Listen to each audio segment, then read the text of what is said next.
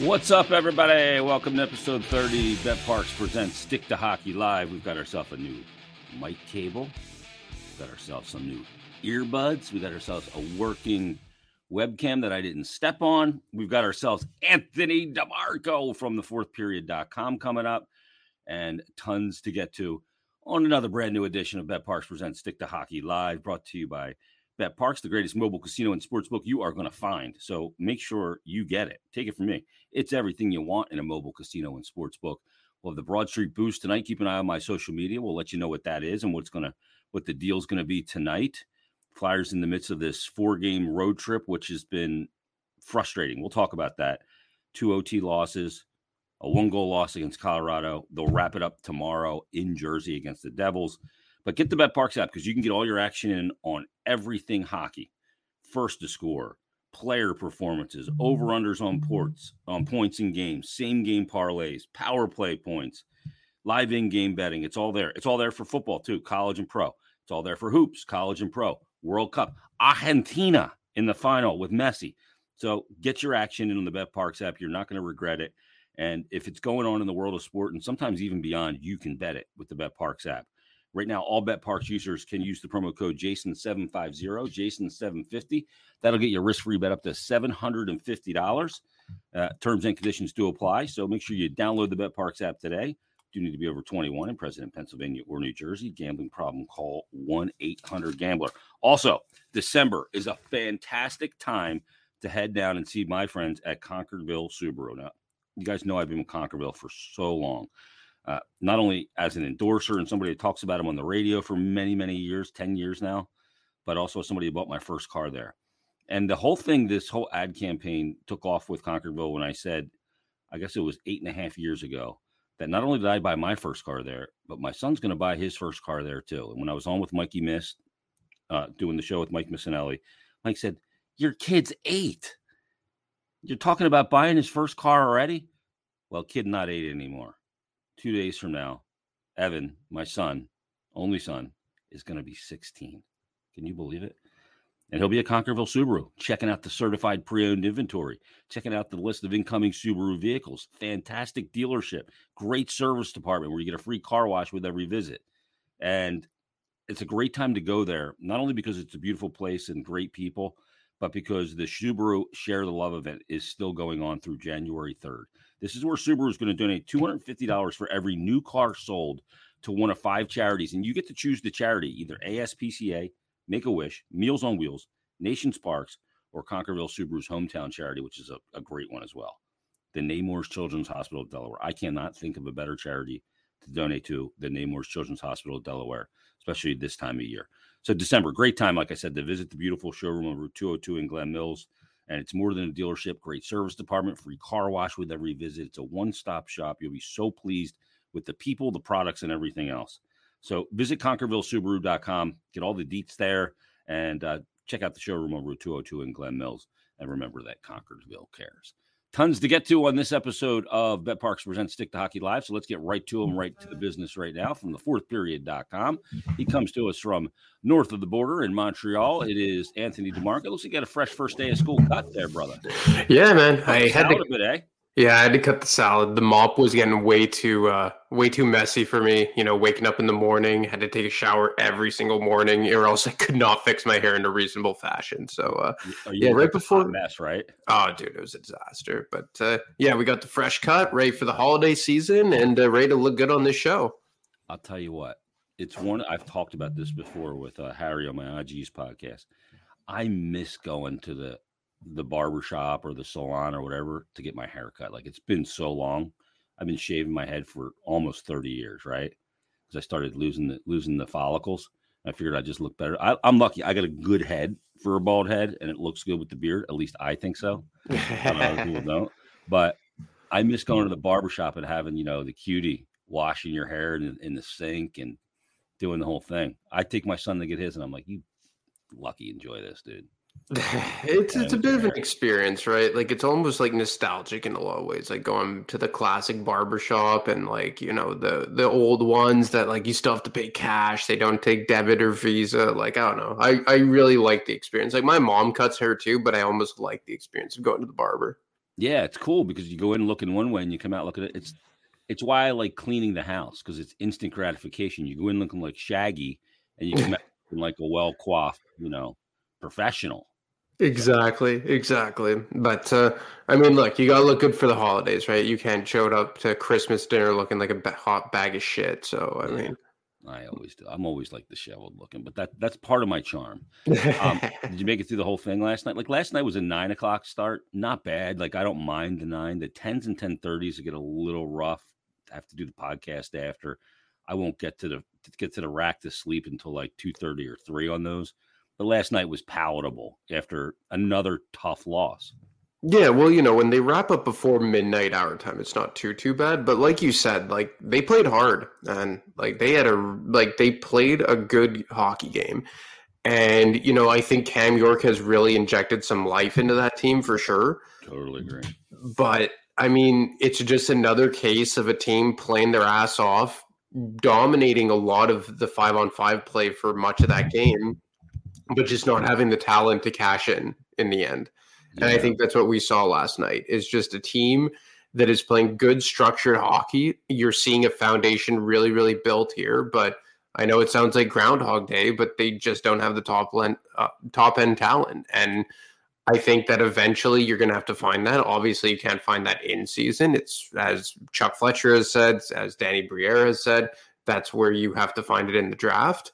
But I mean, the foundation for a good, hardworking team that is good at the fundamentals is starting to grow here. And, I said it on Twitter last night that, you still get people who are just like, oh, it's time to take out the paper bags and this, that. And, take whatever your feelings are about the front office away from it. And I can't hate this team. I really have a hard time rooting against this team, specifically because of how hard they're working under John Tortorella.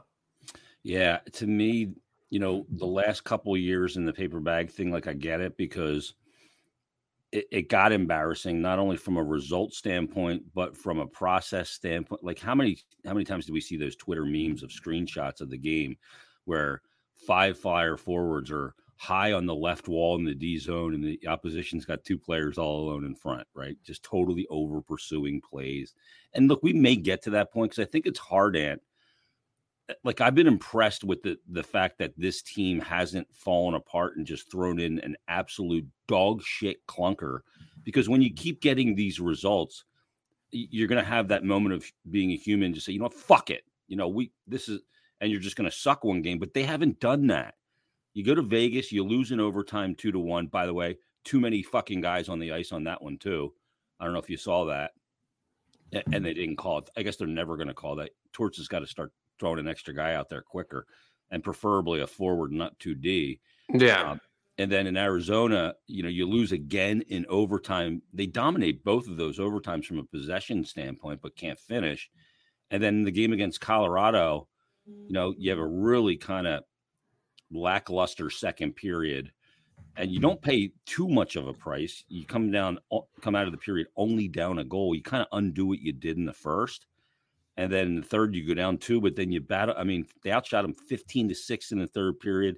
They were coming the whole period, right till the final buzzer, but just not enough. And again, the inability to put the puck in the net, only 2 goals scored, is what bites them in the ass in that game.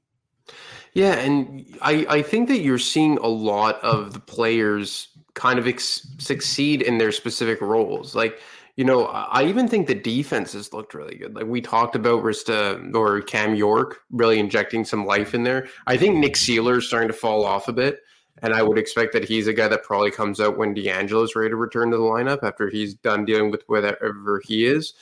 And, I just put out some analytics with Provorov and Ristolainen, but they've looked really good together, man. Like as a top pair. Again, I'm not going to sit here and say that's a long-term fixture as your top pair. I'm not ready to write that home already. But I mean, I don't know that we'll ever be able to write that. It is what it is now. It's the best option right now. But if you're going to be a team that competes, that can't be the option with Risto there. No, 100% not. Like, he's not a guy that I trust to, and he's had a good stretch. Honestly, like since being scratched, he's put together some real good games. The last 5 games in particular, he's put together put together a really good effort and really good underlying numbers, but it's just not something I trust. I think there's a big enough track record here to say that he isn't a top pair defenseman. But I think you've seen Travis Sanheim really start to play well. Justin Braun, I know a lot of people shit on him, but I think that he's done his well, admirably this season. And once DeAngelo comes back, it's going to be interesting. Like, I would imagine that you probably put DeAngelo with Travis Sanheim, you put Cam York with Justin Braun, and then Sealer comes out. That's the way I would go about it. And then even at the up front, like, they're just missing that top end talent there that, can't cash in. And you saw it against the Arizona Coyotes too, where I thought they just flat out ran into a hot goaltender, and maybe Carter Hart wasn't at his complete best. I'm never going to throw shade at Carter Hart after the season that he's put together, but I don't think he was at his top level game against the Arizona Coyotes. And all in all, I just think this is a team that is really playing good fundamental hockey, is in every game, is not getting blown out. And like you said, after last season, it's really refreshing to see. Like, last season became unbearable to watch. And I think that this season, at the very least, is watchable, and they're a likable group. It's just they simply don't have the talent. I said this last night on postgame. You and I were texting a little bit too, and I texted you, and I said, if this team plays with the effort and resilience, when they have some talent, legit game-breaking talent, and I'm not saying they have to have Connor Bedard or Connor McDavid, but when they have legit talent and some depth, through their forward lines, if they continue to play with this effort and resilience, they're going to be a bear to deal with. And you said the effort level is insane. Most I've seen since the Lavi days. That's the early Lavi days for sure. And you said if they had a legit top line, they would be dangerous. And Torts has them really playing unbelievably hard. I think the job that he's done, like, I get the record and sports are about results, but when you're throwing out what he's throwing out there and has had to throw over the boards and, combine, can you imagine day a game towards looking at his available players and trying to come up with lines that are going to score? It's really difficult going, how do I put these pieces together to get some offense? Which is why he moved Hayes to the wing, and he has Cates there as the conscience for that line in the D zone, and lets TK and Hayes generate offensively. But they just keep pushing, and they just keep pushing hard. That's why I don't think the bags should come out. Now, the fans can do whatever they want. I'm never a person that tells a person to buy a ticket or not buy a ticket and how to spend their money or how to voice how they feel about a team. But to me, this team isn't anything to be embarrassed about as constructed. Now, you can talk about being embarrassed about how they're constructed and criticizing the front office for how they got to this position with not having high-end talent. That is totally fair. But the way the bags, to me, need to be an indication of what you see on the ice and those players. And to me, that would be unfair to the guys that are putting on the jersey pretty much every night and going out there and spilling it. Yeah, and I think that's something that you really have to differentiate. Like, your, I guess, vitriol towards the front office and the direction of church and state, Ant. Yeah, that's exactly it. I have my criticisms of the front office, although, like I've been saying since June, I think that they fell into a good place, even if it was accidental in a lot of ways. But in terms of the actual team and the coaching staff, and to be fair, I don't think anyone really hates the coaching staff right now. Like, I think after Torts gave those series of press conferences, what was it, a week or two ago, I think he really won over the fans because he said what people have been clamoring for what feels like a year now. But it's still, you still get the people that want to direct the hate that they have for the front office towards the team. And I can't really do that. And even like the players that are playing right now, like, there's not a lot of guys that I can nitpick individually and be like, okay, yeah, you're not meeting expectations or you're not doing what you should be doing. If anything, it's a bunch of guys that I think that are overachieving. And again, like, this isn't me saying that they're going to turn a corner or, Frost is now a top line center or Ristolainen's a top pairing defenseman or what have you. It's just analyzing the game objectively and saying, given what they have to work with, they have exceeded my expectations, even if they're in the basement. Because if you factor in that there's been no Cam Atkinson this season, no Sean Couturier this season, it's objectively one of the worst rosters in the NHL and probably one of the worst forwards groups specifically in the NHL. And they're competing every night. Like, I think the last time they lost by more than 2 goals was it Washington, and that included 2 empty net goals. Like that was the 4-1 game. It was a 2-1 game, but yeah, there was 2 empty netters. It's just there's not a lot of games here where it doesn't feel like they're out of it right at the end of the game. And look, I'm not here to, champion moral victories and say, oh yeah, good for trying, you guys, like get after it next time. But at the same time, I can't really dunk on a team that we knew wasn't really built to be a cup contender this year, and B, is missing a lot of talent. Yeah. You go all the way back. Let's go back even to the Calgary game. There were 2 empty net goals in that game. They lose 3-2 in Washington in overtime, so 1 goal loss. Pittsburgh game 4-1, totally earned. They were down in that game. They scored the 1 third period goal. That was a shit game. Against the Islanders, the first game on the island, 2 empty net goals they gave up. Then they beat the Islanders 3-1. They lose to Tampa, and Tampa just overwhelmed them in that game. So legit loss, multi-goal loss. Against New Jersey, 1 goal loss, 3-2. Against Colorado, they win 5-3. Against Washington, they lose 4-1, but again, 2 empty net goals. It was a 1-goal game. Against Vegas, they lose in overtime, obviously a 1-goal game. Against Arizona, they lose in overtime, a 1-goal game. And against Colorado last night, they're down 3-1. They come back, they make it 3-2. It's a 1-goal game. They're playing tight games. They're not mailing it in. And I said this last night. I mean, if you go back to like the 14-15 season, 15-16, those years after Chief left, and if this coaching staff is here and he's got this resilience and this effort level and this buy-in to structure and everything, that team over those 3 years from the 14-15 to 17-18, even maybe 18-19, with the talent they have, would have been a team that would have went on a run. They just didn't have the buy-in. They just didn't play like this under those coaching staffs, whether it was Hack or whoever. Yeah, like I remember 15-16, they went on like that miracle run the first year of Hack in March. They won like 19 of 23 games. Ghost came up. Exactly. And Steve Mason had that crazy run in March of 2016. So that was really cool to see. And look, they didn't have good defense back then for sure, but 17-18 in particular. And look, like they traded Braden Shen. They rolled with Valtteri Filppula as your 2C. Dale Weiss and Yori Laterra were on their third line. Their top 4 included Robert Hagg and Andrew McDonald. But so it wasn't like they were a cup contender on paper either. But they had high-end talent. You had Giroux, who was one of the best players in the NHL that year. You had Jake Voracek, who had 88 points or whatever. You had Sean Couturier have his breakout year.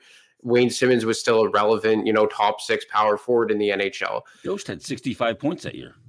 Yeah, and I think that's when him and Provorov were playing really, really well together. Yep. So, I mean, you have a team back then that I think a lot of it still was talent based. Like it wasn't that they had this incredible, on paper roster, but they also didn't have a lot of buy-in. And that's why, I wonder if, and I'm not blaming those guys for it, but I wonder if it was just desperately needed to move on from Giroux and Voracek, just because those guys had been so conditioned to a losing culture and been through the Hextall years and the Hackstall years, and then the year under Scott Gordon.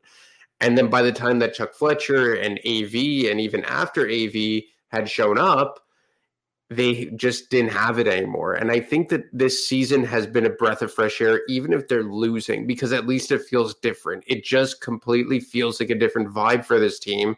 And it feels like really turning over a new leaf. And it's not to say that they're going to go on a run for the Stanley Cup this year or even next year, but it finally feels like they're building towards something new, as opposed to going back to the well repeatedly with the same group and the same mentality that was just losing year after year after year, save for 17, 18, and 19, 20.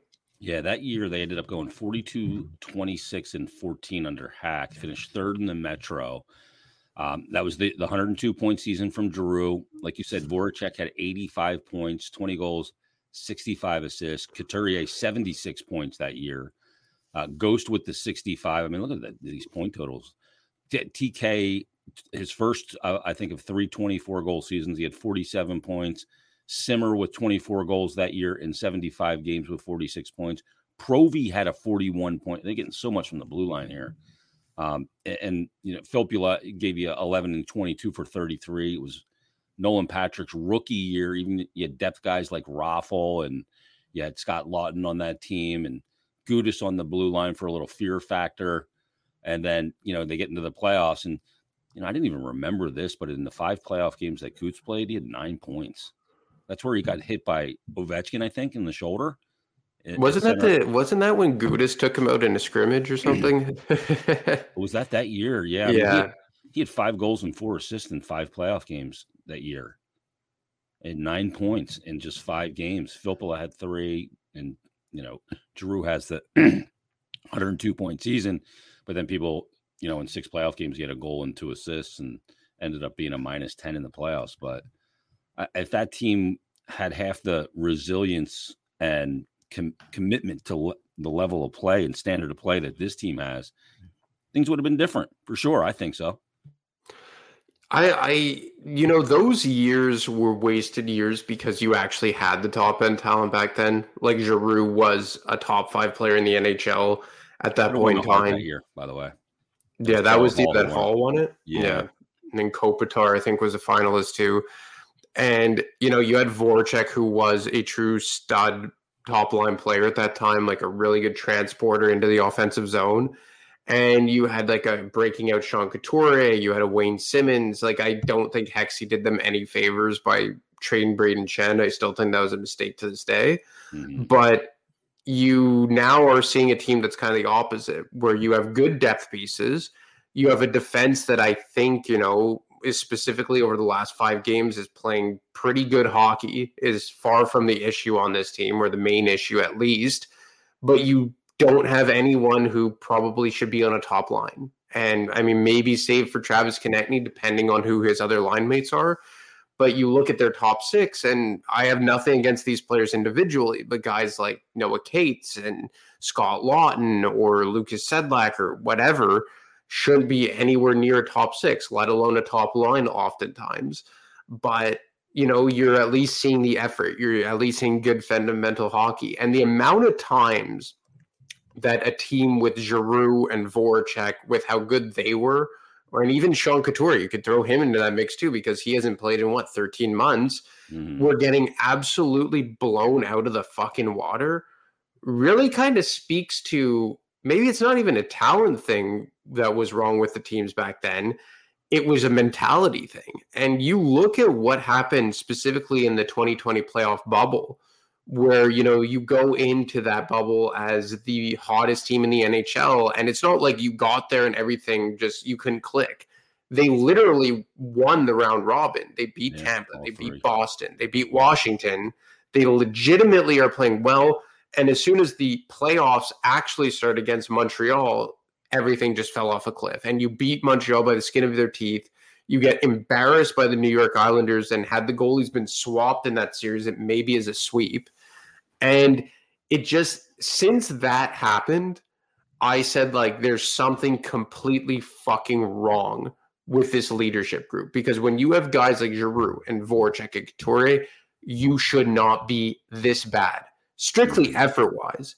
And I think now that we're maybe starting to see that was more of an issue than maybe we thought. Yeah, I mean, you go back to that series against Montreal, and they end up in that play-in round playing their way past the Pittsburgh Penguins. So technically the Penguins didn't make the playoffs that year, by the way. Yeah. Because they didn't actually, that was a play-in round. It wasn't a playoff round. That was a cash grab by the NHL. But, I mean, they do beat Montreal in that series in, 5? 6. Was it 6? Yeah. And Price was otherworldly in some of those games, so they got goalied. But it didn't look the same. The style of play didn't look the same. And we come to find out that Montreal team is maybe a little better than a lot of people thought, because they go to a cup final the next year.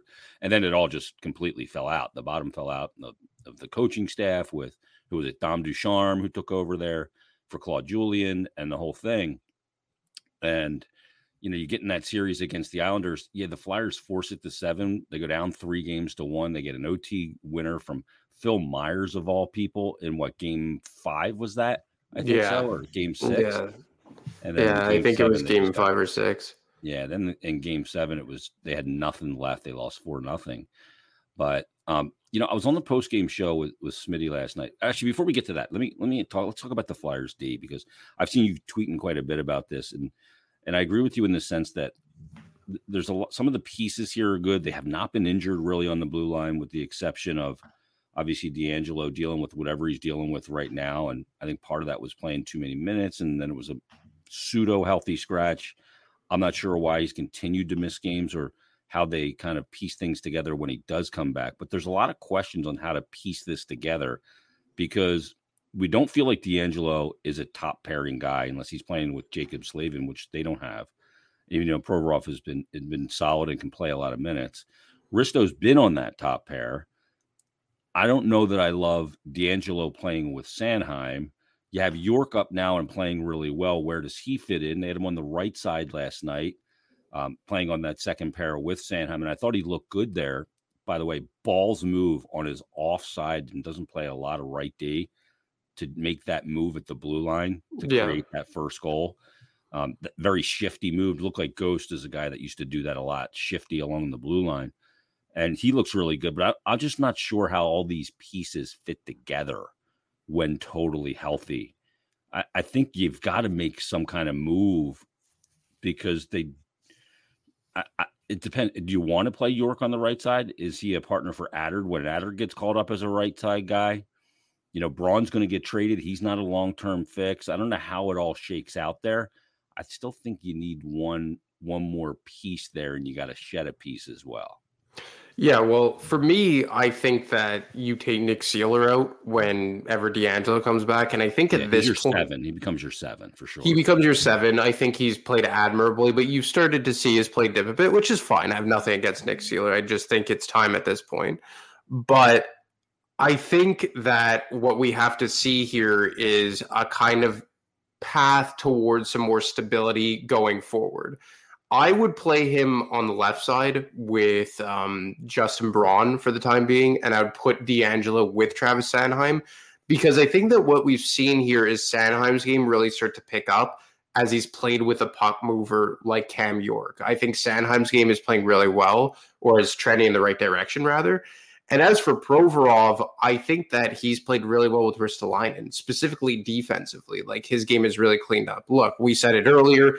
I don't think that's a long-term fix going forward, but right now that's the best of what it is. And I think that Provorov historically, maybe save for the year that he played with Ghost, has always been best when he plays with like a steady Eddie type of defenseman. And that's historically not been what Rasmus Ristolainen is. But you look at Ristolainen over the last, 19, 20 games or so since he got scratched.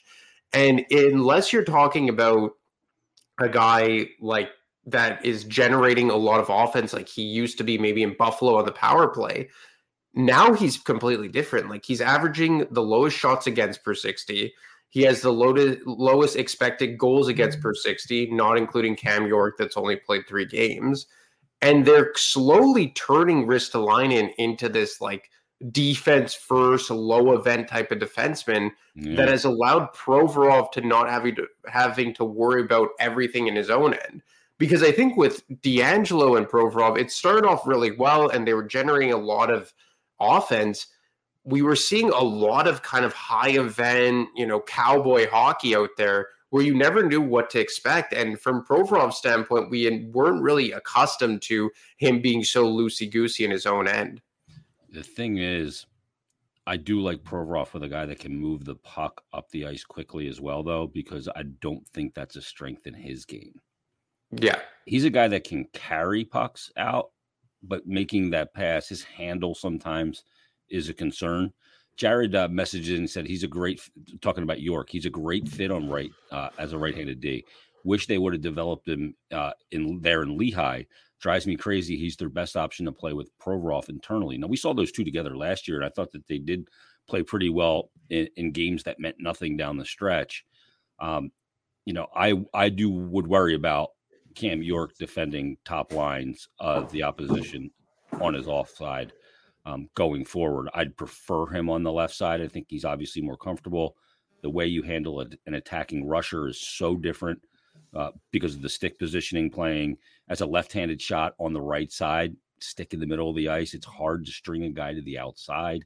So I would prefer him on the left side, but I'm down for seeing him there. I know you got to go in a couple minutes, and so I want to hit this last thing for you because Smitty and I were talking last night, Brian Smith on postgame, and I told our producer to write it down because he had the pinnacle of his broadcasting career last night at 45 years old, because he made this statement that we're talking about the effort of the team and everything. And he said that, come March 2023, when we get to the trade deadline, the Flyers at that point are going to be dealing from a, quote, position of clarity.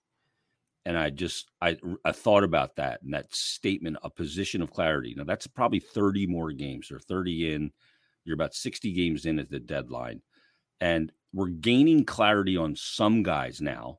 I think we've gained a lot of clarity on Hart. I think we're gaining about 80% of the clarity we need on guys like Travis Konechny and guys like Noah Cates. There's still guys we need to gain a lot of clarity on. I think we need to gain a lot on Kevin Hayes despite the points.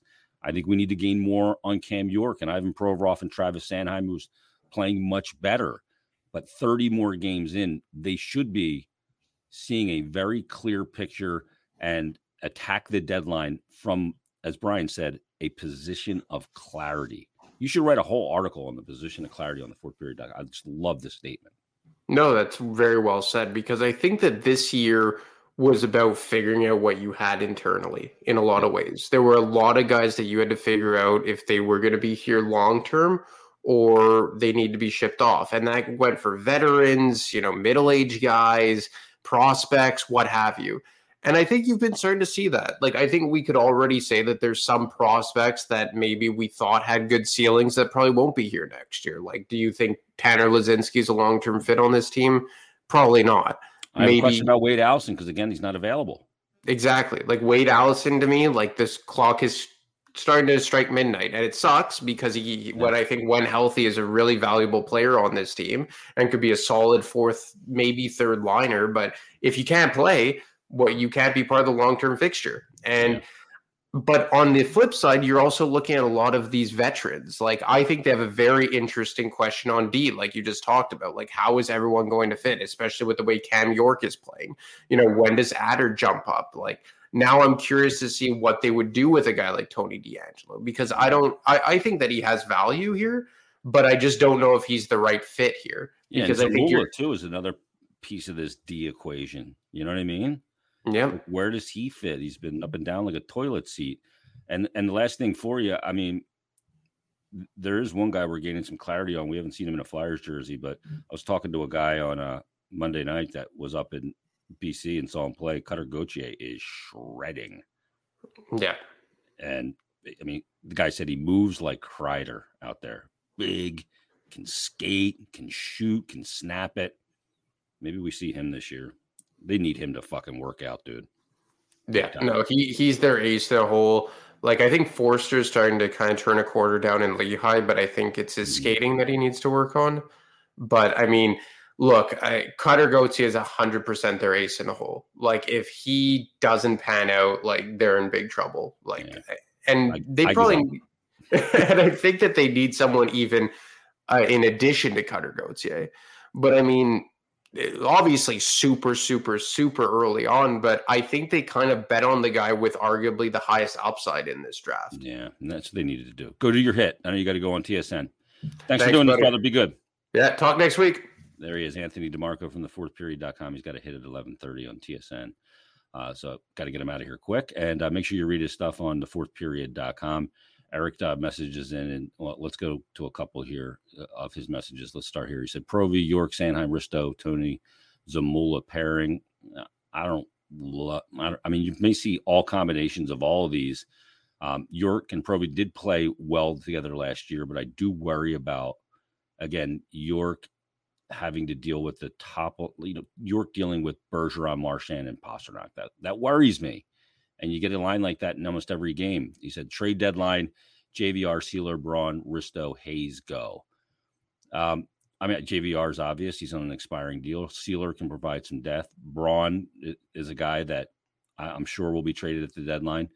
Ristolainen, I doubt it. I mean, a lot of term on that contract, and Kevin Hayes has years left unless you want to eat some of Hayes' salary. And I don't like eating salary for that many years. I don't want a cap hit against for multiple years for a player that I don't have. But I get what you're saying. He said trade Coots too, let Allison go in the offseason. You can't trade Couturier. Nobody's going to trade for a guy that hasn't played in 13 months and is dealing with a back and is in year one of an 8-year contract. Come on, brother. You're smarter than this. You can't trade Couturier right now. You got to think things through. You can't just throw names out there and have it make sense. There's a GM on the other side that's not a fucking nitwit. You know what I mean? You're not trading him. We'll see what Coots, if he can get back, what he is when he comes back, all those things. But again, like Brian Smith said on the postgame show last night, another 60 games. Let me see when the NHL trade deadline is. NHL trade deadline 2023. March 3rd will be the NHL trade deadline. It says, which is early from years past due to the COVID schedule, blah, blah, blah, and the Olympic break in last year's schedule. But March 3rd is the deadline. And by March 3rd, this team will be in a position of clarity. Eric says, I mean, in the offseason. Nobody's going to trade for Couturier in the offseason. You're going to have to see a lot more, E. I get what you're saying, brother. I do. But trading that many players is just so unlikely. We have to keep it in the realm of possibility. Like if I look at the roster, like I got this email from, where's it at? I got it right here. From a guy named Joseph DeAngelis. I read this on Flyers Daily the other day, talking about and contemplating the Flyers players that are here now that are part of the solution and the ones that are not. And he put together 4 different groups of players. The players that at this moment, 30 games in, he did this, I think there's like 28 games, that he feels are part of the solution based on Torts, what he thinks Torts wants, how he thinks Torts wants to build and all that. His players that he had part of the solution were Hart, Couturier, Atkinson, Lawton, Konechny, Tippett, Cates, Delarier, York, Sanheim, DeAngelo, and Sealer. Now, I agree with some of those guys. Some of those guys are beyond this year and multi-year solutions. Obviously, I think so about Hart. I hope Couturier gets healthy, and he is a big part of that equation. Atkinson, yes, as that veteran guy and a leader. Lawton, obviously. Konechny, I really believe, is a good fit with John Tortorella. I'd put a letter on his jersey. That's how much I believe in him. Tippett, there's still some question there. You know, there's some erratic play. We've seen some really good things from Tip, and a guy that can absolutely be a part of the solution, just needs to even it out and get a little more consistent. Cates, if in the right role, absolutely. Coach loves him. He's a guy that every coach likes, the way he plays the game with a conscience. Nick Delarier is obviously part of it as a fourth line guy. Cam York, I think the book's still out. Like, Cam's played great since he's been called up. And Torts has been complimentary of him. If we know anything about Torts, it's this. He does not offer praise if it's unwarranted. He just doesn't do it to praise a guy. So York's earned the praise that he's gotten over the last 3 games, and he's earned the ice time and the specific ice time that he's gotten. Is he part of the long-term solution? I think the team obviously needs to see more from Cam York and some consistency that he's going to be a guy that's going to push the pace and take on some of the role that they need him to take on to push the pace and be aggressive as a defender and not a laid-back player. Sanheim's been better of late, but I think there's still questions there. DeAngelo, I think there's obviously questions there. There's not a long-term commitment to the player, just this year and next. And then Sealer, I think, look, they love having Nick Sealer there as a 7D when it's all said and done. Can you get something for him and move him? Possibly. But, I mean, he's a good player and a guy that'll do whatever you ask and a good role model type player, but better served maybe to be a 7 on a really good team. His potential deadline trades, again, this comes from Joseph in his email, JVR, Zach McEwen, Justin Braun, Patrick Brown, and Lucas Sedlak. I agree with all those. And there's some chatter out there right now that Zach McEwen, he didn't play last night because he's dinged up. that Edmonton is interested in Zach McEwen. He could absolutely be traded in season and soon. He has a list of guys here that he says are not part of the solution. And the list that he has is Hayes, Frost, Farabee, Willman, Lazinski, Bellows, Provorov, and Ristolainen. Now, I think there's question marks on some of these guys, but I don't. Why would Joel Farabee not be part of the solution? Joel's been a little erratic this year. He's also coming off a neck surgery, the one that Jack Eichel had, and it's going to take a little time. I think Farabee, all said and done, when he gets his game back in order, is absolutely part of the solution. Matter of fact, he was a player that I said in the beginning of the year, before the season started, a guy that Torts would absolutely love because of the detailed way he plays at both ends of the ice, the way he plays away from the puck. Frost, obviously, he had the 4-point game. He's been playing much better of late, but there's a huge question mark there. I don't know if he's part of the solution or not part of the solution. Hayes, can you move him? I think it's a tough ask to trade him.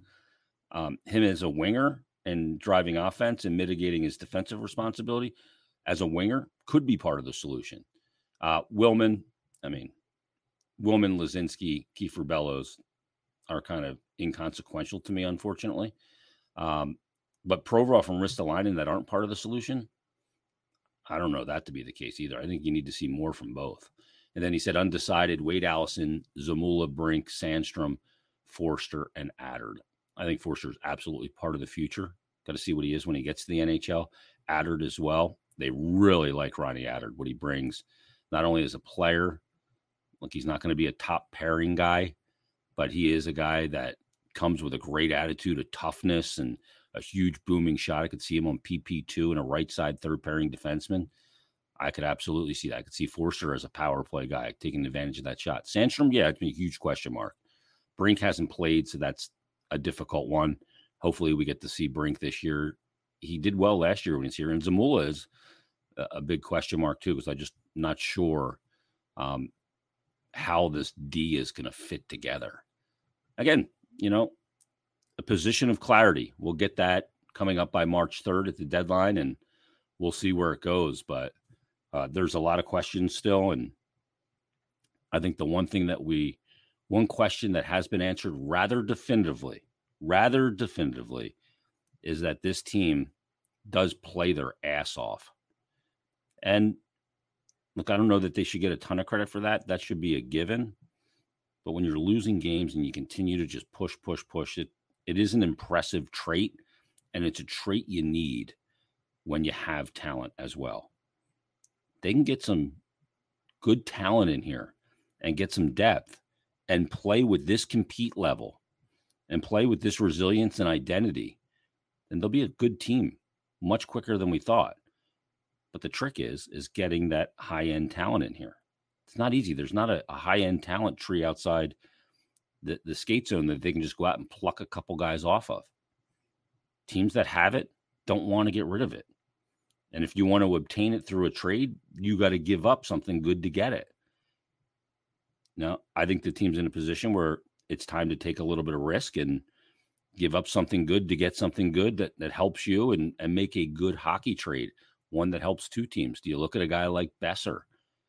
When you get into the offseason, do you look at a guy, like Bo Horvat to help you down the middle? What's going to happen in the draft? There's so many questions. But come March 3rd, around the trade deadline, I'm going to put this phrase on Brian Smith's headstone: position of clarity. It's his finest broadcast moment. So good job by Smitty last night on the postgame show. All right, let's wrap things up on this edition of BetParx Presents Stick Talk Live. Everybody that sent in questions and comments, if you're watching on YouTube or Facebook, I think you can post those. Thank you.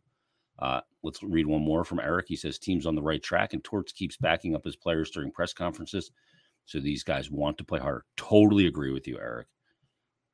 That's the one thing about Torts that I heard a ton this summer and talking to guys that played for him is the way he has his players' backs. And you see that tweet that Dubinsky, that Doobie put out when the Flyers hired Torts. Oh, pray for the Flyer players. I don't know if that was tongue in cheek or Dubinsky just did not like playing for Torts, but most guys do. A lot of guys are pushing really hard. Just need to find a way to score more goals. In this league, it's a race to 4 goals. The team that gets to 4 first usually wins. Against the Flyers, though, it's a race to 3 because they have a hard time scoring more than 2 goals. You got to get a power play goal and 2 even strength goals for them to have success, and you can't give up a shorty. You can't have mistakes. If they're going to win games, you're going to look back in those 60 minutes. If you get to that final buzzer and they got to win, it's because they didn't have huge lapses that they paid for. And that being said, I thought Sandstrom was good in the game last night. I'm sure we'll see Hart Thursday in New Jersey against the Devils as they'll wrap up this 4-game trip. And then this weekend, Saturday night, it's the New Jersey Devils. For Friday's episode 2, I was supposed to do this with Bill on this week's Mondays with Meltzer. Didn't get to it. I'm going to text him and see if he can come on Stick to Hockey Live Friday. And I want to talk about Johnny Gaudreau and Alex DeBrincat and the effect that they've had on their teams. Because a lot of people wanted those 2 players, and I get why. Both are high-end talent. Gaudreau, obviously the free agent, trading for DeBrincat, and he can walk. But what effect have those 2 players had on their teams? I think you can make the case now that with a little bit of data that we have 30 games into the schedule, that the Flyers trading for DeBrincat or signing Johnny Gaudreau would have been a huge mistake. I mean, look at their team. It's a team sport, and no individual player is going to fix that. Ottawa's in last place in the Atlantic Division. They've got some talent there. 12-14-2, and DeBrincat has not been great. 26 points. They're only 1 point better than the Flyers. And they haven't really been missing a lot of guys. Columbus has had injuries, for sure. They're 28 games, and they got 22 points, 10-16-2. And they got the living shit kicked out of them by Buffalo. By the way, Tage Thompson, another 3-point night last night, 2 goals and an assist. This dude's an animal. It's hard to believe that Buffalo's only got 28 points. They're in the 7th spot in the Atlantic Division of the Eastern Conference. Get the BetParx app. I'll be tweeting about the Broad Street Boost a little bit later, so keep an eye on my Twitter. Hockey action tonight. You've got World Cup final coming. I know Argentina's in it. I don't know who else is in it. I haven't been following it that closely. I just saw a headline that Messi led Argentina to the final. You can bet on that. You can bet on all the football, college, and pro. Hoops, college, and pro, same game parlays, live in-game betting, player performances, you name it. It's all there for you. It's fantastic. Easy to use, easy to navigate, open an account, deposit, fast payouts. Grab the BetParx app. It's not just a great mobile casino and sportsbook. It just makes the games more fun when you're live in-game betting. You're flipping around going, oh, let me check in on Edmonton, Calgary. Let me get a bet in here in the second period. Boom. You can do that right away. You don't have to be there before puck drop on every one of them. Right now, all BetParx users can use the promo code JASON750, and that'll get you a risk-free bet up to $750, JASON 750. Terms and conditions do apply, so download the BetParx app today. You need to be over 21 and present in Pennsylvania or New Jersey. Gambling problem, call 1-800-GAMBLER. And also swing by, great time of year, December, holidays coming. Swing by the Conquerville Subaru on Route 202 in Glen Mills. Fantastic, beautiful, new state-of-the-art dealership. And check out their certified pre-owned inventory. Check out the list of incoming Subaru vehicles. And if you buy a new vehicle, Subaru is going to donate $250 for every new car sold to one of 5 charities: the ASPCA, Make-A-Wish, Meals on Wheels, Nations Parks, and Conquerville Subaru's hometown charity, which is the Nemours Children's Hospital of Delaware. December is a fantastic time to check out that beautiful showroom on Route 202 in Glen. It's decorated too. Check out the service department where you get a free car wash with every visit. You're going to love it. It's more than just a dealership. Great, great people. Again, over 8.5 years ago, I said on a commercial when I was working on the Fanatic, I bought my first car at Conquerville Subaru. My son will probably buy his there too. I got made fun of by Mikey Miss saying, your kid is 8. Well, he's going to be 16 in 2 days on Friday. I can't believe it. It's freaking me out. Visit ConquervilleSubaru.com. I know my son's going to be visiting there as well. And check out the showroom over 202 in Glen Mills. And remember that Conquerville cares. Our lasting message and our last comment comes from Eric, and he says, great show, gotta go. Thank you, Eric. I appreciate it. I appreciate everybody listening. You can leave us a beautiful, for the holidays, 5-star rating and review. That'll help other Flyer fans and hockey fans find this podcast. And we'll be back Friday with another brand new edition of BetParx Presents Stick to Hockey Live. So everybody, enjoy your Wednesday. Flyers Devils tomorrow night. We'll break it down on Friday's episode.